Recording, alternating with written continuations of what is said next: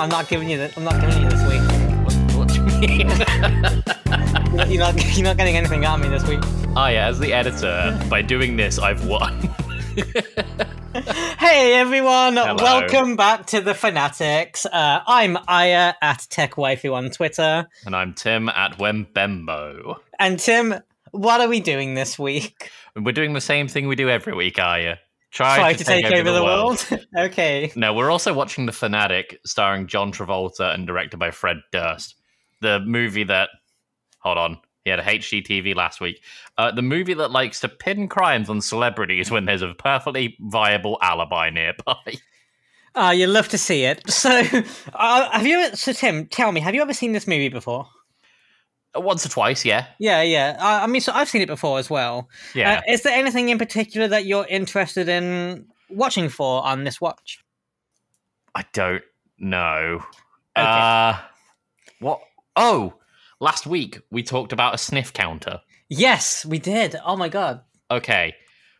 I'm going to keep count of how many things John Travolta sniffs. Are we going to keep track of what he sniffs or just how many things? Why not both? Okay. Both is good. I like that. All right, cool. Aya, what are you looking for this week? What are you keeping an eye out for? Right, so I kind of alluded to this to you in the DMs a few days ago about I have a theory. And so there's a character called Lewis. Yes. And we cannot find Lewis anywhere. However, Tim, I've come up with a theory, and it's the only possible explanation for what I can come up with. You know the scene It's Always Sunny in Philadelphia where Charlie's got stuff up on the wall, right? You know, in the mailroom, the Pepe Sylvia scene. Yeah. That's been me for the last week, and I think I might have cracked it, and I think I've got the biggest brain of all time. I'm going to come at the end of this theory and just be like, there is no Lewis. Okay, so... Lewis is played by an actor called Louis da Silva Jr. Yeah. He has the same name as his character. Mm-hmm. So my theory is that he's actually playing himself. Okay, now follow me here. Where he comes up in the credits is before the security guard. Now, the credits aren't in order of appearance, but they're almost in order of appearance, but also kind of weighted by importance, I think. But there are some really unimportant characters that appear really early up because they appear early in the movie. Sure. So, based on where he appears in the credits, my assumption is that he is in the Hollywood party. Now, there's one background character whose existence we're both clearly very aware of, but have never actually looked at, because we're too busy watching John Travolta sniff the meatballs. And that's where Leah is taking photos of people against the wall, right? I've never stopped to look at who she's photographing. Okay. In my head, I really, really hope she is photographing Louis da Silva Jr., and he's cameoing in this movie, and he's credited under the name Louis because he's playing himself. And if she's not photographing him, he's somewhere at this fucking party. He must be. This is my last hope. What do you think? I like the idea. I really like it because I've never paid attention to the photographer guy, or the photographer people, rather. Yeah. I've only ever paid attention to John Travolta sniffing meatballs and retching, which, if I'm honest, I thought they were weird-looking walnuts. Yeah. So... And I'm also interested to see if Lewis isn't there, if Leia has any kind of reaction to John Travolta sniffing meatballs next to her, because I've never watched out for that either. I'm too focused on him sniffing the meatballs. Wait a minute. What? Wait a minute. Well, if Lewis is the meatballs, no. No, what? So, you know the bit where John Travolta gaslights Leah and is like, oh, you told me to go use the Star Maps app or whatever. Yeah. What if Lewis is the guy with the girl that Leah is photographing on the street? Oh my god! Because she's photographing famous people. She's out there photographing people to get, like, famous people shots. What if Lewis is... Okay, we have some leads, ladies and gentlemen, boys and girls. We have some leads as to who Lewis might be. And this is the episode, Tim. This is where we find out.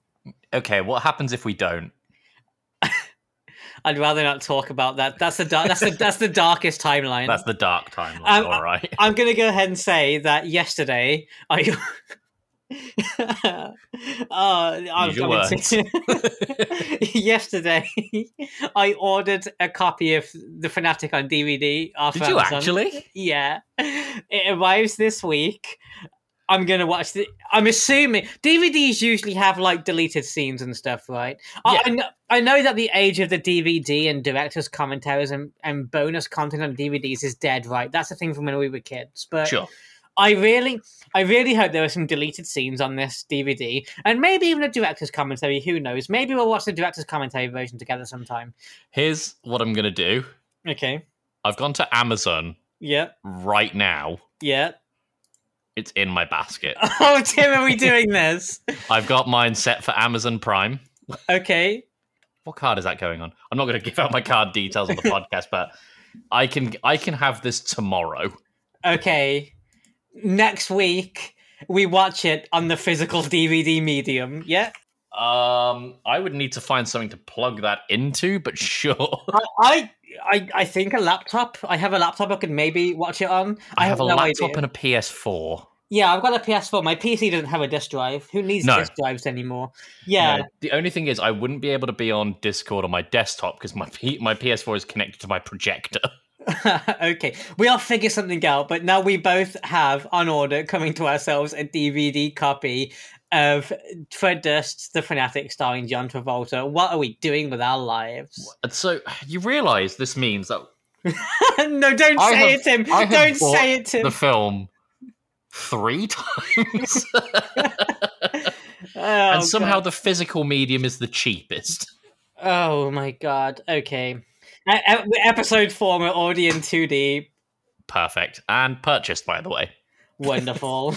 You love to see it. We love to see it. Right, shall we crack on with the digital version of the movie? Yeah, we're watching it on YouTube, for those who don't know, which is how we managed to be the only 2 dislikes of the movie on YouTube. Don't tell them that, because now we're going to get a brigade of dislikes or Good. likes. Good. Honestly, just go and buy The Fanatic on YouTube.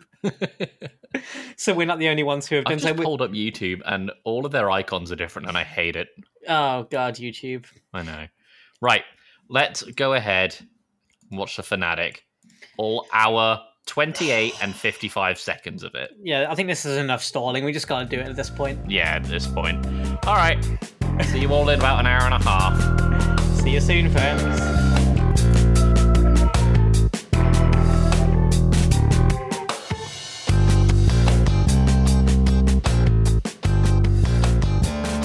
All right, we're back.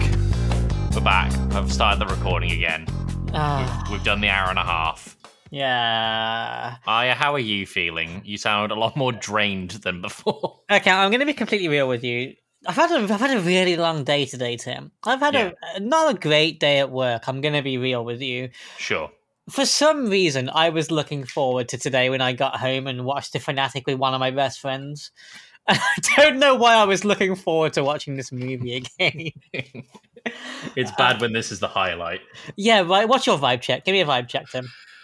So I was saying this when we first started watching the movie. I've been aware of how I've been feeling at the start of these recording sessions, and this week I have felt the most indifferent and neutral. Yeah. In watching this. And then I hit that hour mark again with the drawing of John Travolta curled up on the floor, and I was like, there's another 20 minutes. This only gets worse. Those 20 minutes go so slowly as well, because the scene isn't well made. No, the whole thing grinds to a halt. Yeah. Like, the pacing... I think I said this in maybe episode 1. The pacing, at least, isn't... I think I called it great in episode 1. That's a stretch. Yeah, I take it back, but the pacing isn't terrible. I've seen worse-paced movies up until the hour mark, and then the pacing just... It dies right there and then. It's garbage. Mm. So, how did you get on with your objectives for the watch, are you? What are your objectives? Remind us. An objective today. And that was to watch the party scene for Lewis. Now, Lewis wasn't in the party scene, but we will get back to that scene a little bit later. I did, however, find Lewis. Lewis has been found. Lewis has been found, and it's really fucking weird. So, Do you want to tell a story about? Do you want to tell a story about some of our earlier leads and where we thought it might be, and then I'll reveal what Lewis and where he is. Okay, so to give you an idea of some of the things that we thought maybe the bartender at the Hollywood party. We thought maybe the gardener. We thought maybe a guy being photographed on the street. I think we've weighed up the idea of the Hollywood party before. Yep. We weighed up the cop that arrests Hunter Dunbar. We weighed up the idea of one of the punters. Yep. We've weighed up the idea that he's in a deleted scene. We've looked at literally every background character. Where is he? Oh, yeah. So this is the one thing we didn't even stop to consider. So the end of the movie has Hunter Dunbar shooting and stabbing Moose and letting him free. And Moose goes and roams the streets of Los Angeles, kind of injured and wounded. The very last scene of the movie, or one of the very last scenes of the movie, has two guys come up to a wounded John Travolta with his eye having been stabbed out and bleeding and his hand having been shot off. And they are fucking pumped because this movie makeup looks incredible. They're like, everyone else's costume is so bad, yours is so cool. But they're not saying it in English, they're saying it purely in Spanish and subtitles are on the screen. Which is funny because we brought up the fact that they're speaking Spanish before. Yeah, we have. Lewis is one of those people. Yeah, he's just there.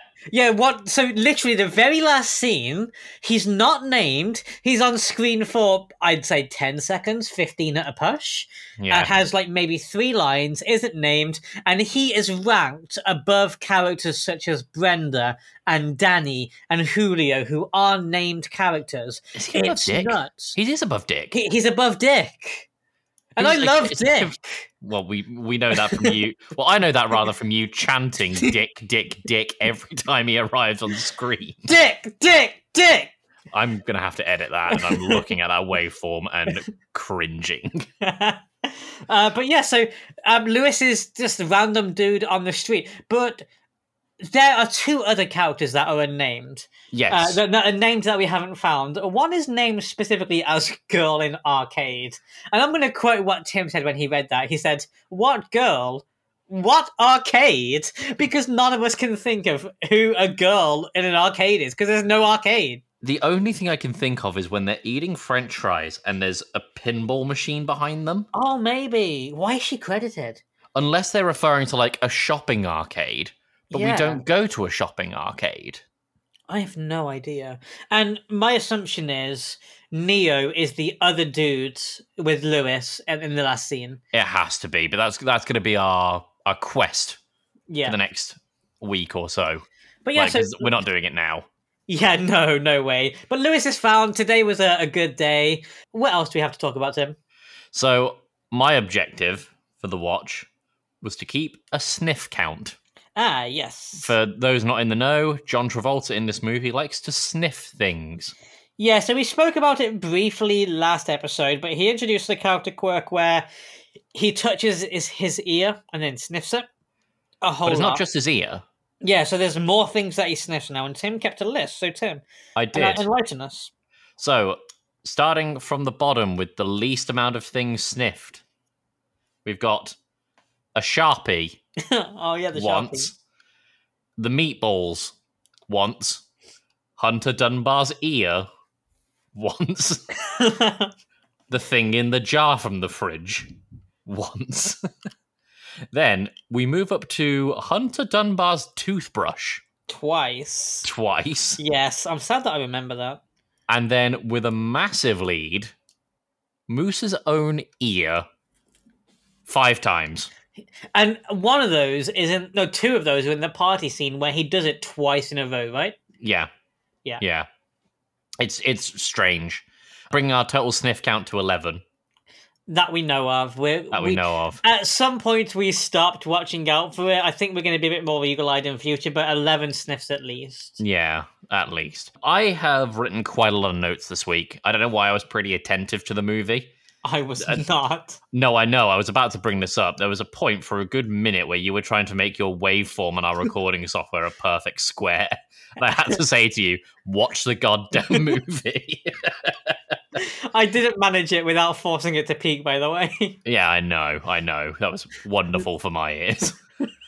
So, in terms of the things that I noticed, we talked briefly, I don't know if it was last week or the week before, about Selfie Man, Yes. one of our favorite background characters. Now probably my favorite background character after today. He's gone up in rank, okay. He's definitely gone up in rank. So the reason he's probably gone up in rank, and correct me if I'm wrong, he is everywhere. He's everywhere, dude. There are so many places that he racks up. So the first time we noticed him, he's kind of like taking a selfie in front of John Travolta in one shot, and then he's behind him in the next shot. Mm-hmm. What we didn't realize is that he walks straight across the shot to get to the second position, and we see him come into frame, and the camera kind of focuses on him for a second. He enters focus for a brief moment, so much so you can even see what's on his phone, and it doesn't look like a camera wrap to me. No. But there's a couple of other scenes that he's in. Yeah. So the scene right at the beginning, where Moose gets Hunter Dunbar's Rico jacket. Yeah, from Space Vampires or Vampire Killers, depending on... Because they changed the name on the mood. I mean, they changed the name of one of the characters at one point, dude, so I mean... That's true. John Travolta is heading out to go to his moped, wearing his new vest backwards, and Selfie Man is there. Yep. He's just there taking a selfie, because that's what he does. Then we're at the Hollywood Boulevard scene where we first noticed Selfie Man. Yeah. Well, no. The first time we noticed him is in the scene where Moose and Mark Zuckerberg are arguing. But there's a moment earlier where, Mark Zuckerberg or Todd the God is doing his performance and Selfie Man's in the audience. Yes, so Selfie Man is there. He's to the right of Serial Man, so possibly the greatest collaboration we've ever seen. Serial Man plus Selfie Man is my OTP. Perfect. And then in the fight between Todd and Slim, immediately after Todd's performance, he's there. Yep. Which makes sense on a timeline perspective, I suppose. Mm-hmm. And then, what's implied to be several nights later, Selfie Man is there after John Travolta talks to Rob Van Dam, and he's wearing the same clothes. So we've worked out that was shot in the same night. Must have been. Either that or Selfie Man owns one shirt. Yeah. Well, he doesn't, because when he gets the Rico jacket, he's wearing a different shirt. Oh, right, that's true. Yeah, it was all filmed on the same night. Must have been. It must have been. And I also do want to go and touch on the Rico jacket. Yes. So, if you had to describe the visual aspects, of the Rico jacket, let's start off with colour. I mean, you're talking to someone, first of all, who's colourblind, but I can only imagine Moose is not taking good care of it because it's a relatively nice looking black leather jacket the first time you see it in the first scene. Okay. And by the time he gets it out for Hunter Dunbar to sign... Hang on. Mm-hmm. Before we get there. So we've got black leather jacket. What's embroidered on the back? On the back or the front, Tim? If you ask Moose, it's a different answer. Yeah, that's true. What for a functioning member of society? Rico in either metal studs or diamonds or some kind of faux diamond-esque jewel. Cool. Yeah. And how many sleeves are on the jacket? None. Great. Let's talk about the jacket coming out the backpack when Moose goes to Hunter Dunbar's house. What colour is the jacket? Like a greyish brown. What's embroidered on the back? Is it not Rico? No, nothing is there. Oh, interesting. Not a thing. How many sleeves does it have? 2. It's a completely different jacket. Okay, but when he buys the Rico jacket, he says Space Vampires. When he gets out of the backpack, he says Vampire Killers. What if they are 2 different jackets from 2 different movies? They could be, but they make such a point to emphasize the Rico jacket. Yeah, I think I'm giving them too much credit. Yeah. I honestly think it's a continuity error. Yeah, it definitely more feels that way for sure. So the next thing I've got, which I should probably bring up as we're on the Rico jacket scene. I can't believe we didn't notice this.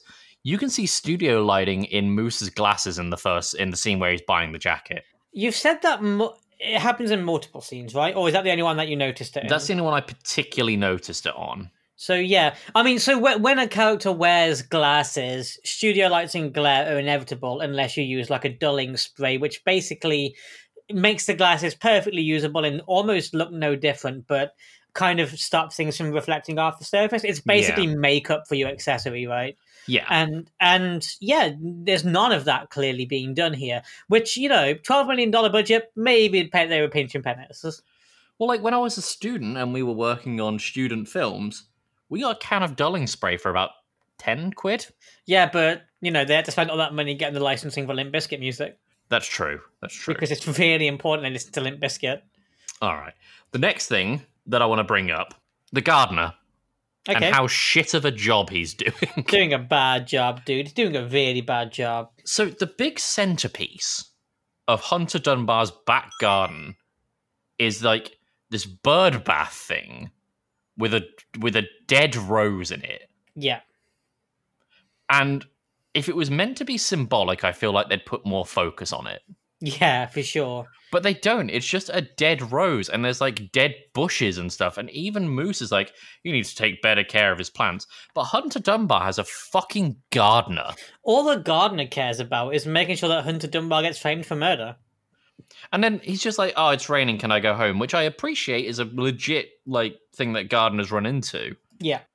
But they're in LA, right? Uh-huh. A primarily sunny city. In a primarily sunny state. Let's keep in mind this is the same state that has Death Valley in it. Yeah. So like, it's raining once and go home on that day. But what happened to all the other days? He just doesn't care about the rose. It's symbolic of his relationship with Brenda dying. I don't know. Brenda's not dead. Wait. Dora. No, his relationship with Brenda dying. A relationship with Brenda. Yeah. Okay, right. Okay, that's fine then. I get if you want to pin that symbolism on it, that's fine. I just like to think the gardener's bad at his job. Yeah, I mean also that. Yeah. All right, Tim. I have a question for you. What's your question? The fourth scene in the movie. This is the scene where Moose is inside the Hollywood party with musicians and movie stars, etc. And you get one tweet to describe this scene. What do you tweet? No thanks, I just want a milkshake. Yeah, I knew. For some reason, I knew you would hone in on the milkshake, and I'm not sure why. Well, it's because it's such a dumb scene. Because all he does is he goes up to a barman at like an elite Hollywood party, and he's like, "Oh, can I have a milkshake?" And they were like, "No, we don't do milkshakes. We like make you a soda or a cocktail or something." And he's like, "No, I just want a milkshake with real ice cream," and then storms off in a huff. Well, he storms off in a huff because the bartender hadn't heard of Hunter Dunbar, which, by the way, that's another thing I noticed this episode. A lot of people haven't heard of Hunter Dunbar. He's not that famous, I guess. I get the feeling he's more like a B-movie actor. Yeah. That's what I get the feeling of. But then again, how would he afford that big house? And a gardener and a maid. In LA, of all places. There's something I want to bring up, and we forget to bring it up. There's two things, actually, I want to bring up, and we forget to bring it up every single week. Okay. But this time I took a note. Nice. Hunter Dunbar is aggressive with the blender. Oh my god, the blender. He is so aggressive with that blender. I don't know why he's so pent up on aggressively building this blender. But when Dora the maid is like, yo, a crazy person was in your garden, he is slamming that blender together, and he doesn't even put the lid on right. Yeah, that smoothie's going everywhere. And then as it cuts away to cut to Dora's reaction, it cuts back to Hunter Dunbar, and the lid is also on the wrong way in the next shot. Not as in like it's on the blender fully and it's, not been sealed right. It's still incorrectly assembled, just facing the other way.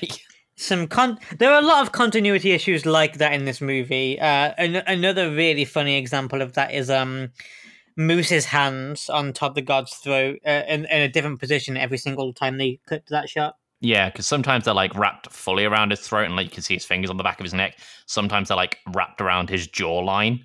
Yeah, it's and odd. His thumbs are placed weirdly. We're noticing some strange stuff. I think it's because we're 4 watches in. I dread to think what we're going to be like in week 20 or whatever. I don't want to think about it. The other thing I want to bring up, and it's more of like a logical error. Mm-hmm. There's one scene where Moose breaks into Hunter Dunbar's garden to give him a letter. Okay. And he drops it on the ground. and it's implied to be at least a couple of days later the next time we're in the garden. Oh, you mention this every single watch, but you never bring it up. Yeah, I know what you're going to say. Carry on. So it's rained. There's visible puddles on the ground, but that letter is as dry as a bone. It's immortal. You know in SpongeBob when like they drop a letter to the floor and to the ocean floor and it still just looks fine? Yeah. It's made of the same paper as SpongeBob letters. It's SpongeBob letters. SpongeBob letters. It's the only explanation. It's even the right color. Oh my god, it is. It's the same kind of like off-white brownish, isn't it? Yeah. That's crazy. There you go. So it's just something I wanted to bring up, but I want to introduce a game. We talked about it last week. Yep. We're trying to work out who Hunter Dunbar is on the phone to. Uh-huh. When John Travolta is hiding in the closet. Because if you remember, he brings up agent talk where he says, I'm not doing a contract. Then he says, I missed your mom. It's like, I kissed the maid. And then there's a crazy person in the garden. Yeah. We've been trying to work out who he's talking to. You suggested the idea of a cousin. Yeah. I would like to float the idea out that we try and come up with someone new each week. Yep. That we think that Hunter Dunbar is talking to. We alternate weeks. I'm down for this. So it's your turn, Tim. Yep. Who is Hunter Dunbar talking to on the phone? So I've gone for it sounds like a safe bet on the surface, but with a twist. Okay. I've gone for a close friend. Yeah. Whose mom just died. Oh. A close friend whose mum just died. See, that's like really, super specific to this combination of conversations that take place in rapid fire. Yeah. I just think it kind of fits the bill for all of them. Yeah. But so does the cousin. I mean, it could be one of those two for sure. I like the idea of that because, obviously he would have told his close friend about the gig and that he doesn't want to leave because he didn't want to leave Danny/Tanner. Yep. And then he would be like, I missed your mum last week because, well, she literally died, which is like the most oddly specific part of this. Yeah. And then, of course, he moves on to there's been some weirdo in the garden and I kissed the maid. I'll bring this up next week when I posit my guess, but there's a certain choice of his wording on the phone that makes me think it's not just a friend. Ooh. And we'll get to that next week. But there are 4 words that he says that really change the entire vibe of the conversation for me. And I'll see if we can pick them up on the next watch, but I'll also bring it up on my turn next week. Okay, cool. But if we're rolling with this game, I think that could be an interesting thing to bring to the table. Yeah, absolutely. I'm down for that. Cool. That is actually all the notes that I had. Okay. For this watch. I don't know if you had anything else that you'd like to add. Yeah, so I've got a couple of things. Okay.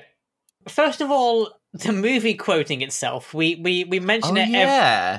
We mention it every single watch, but don't bring it up in the recording. Yeah.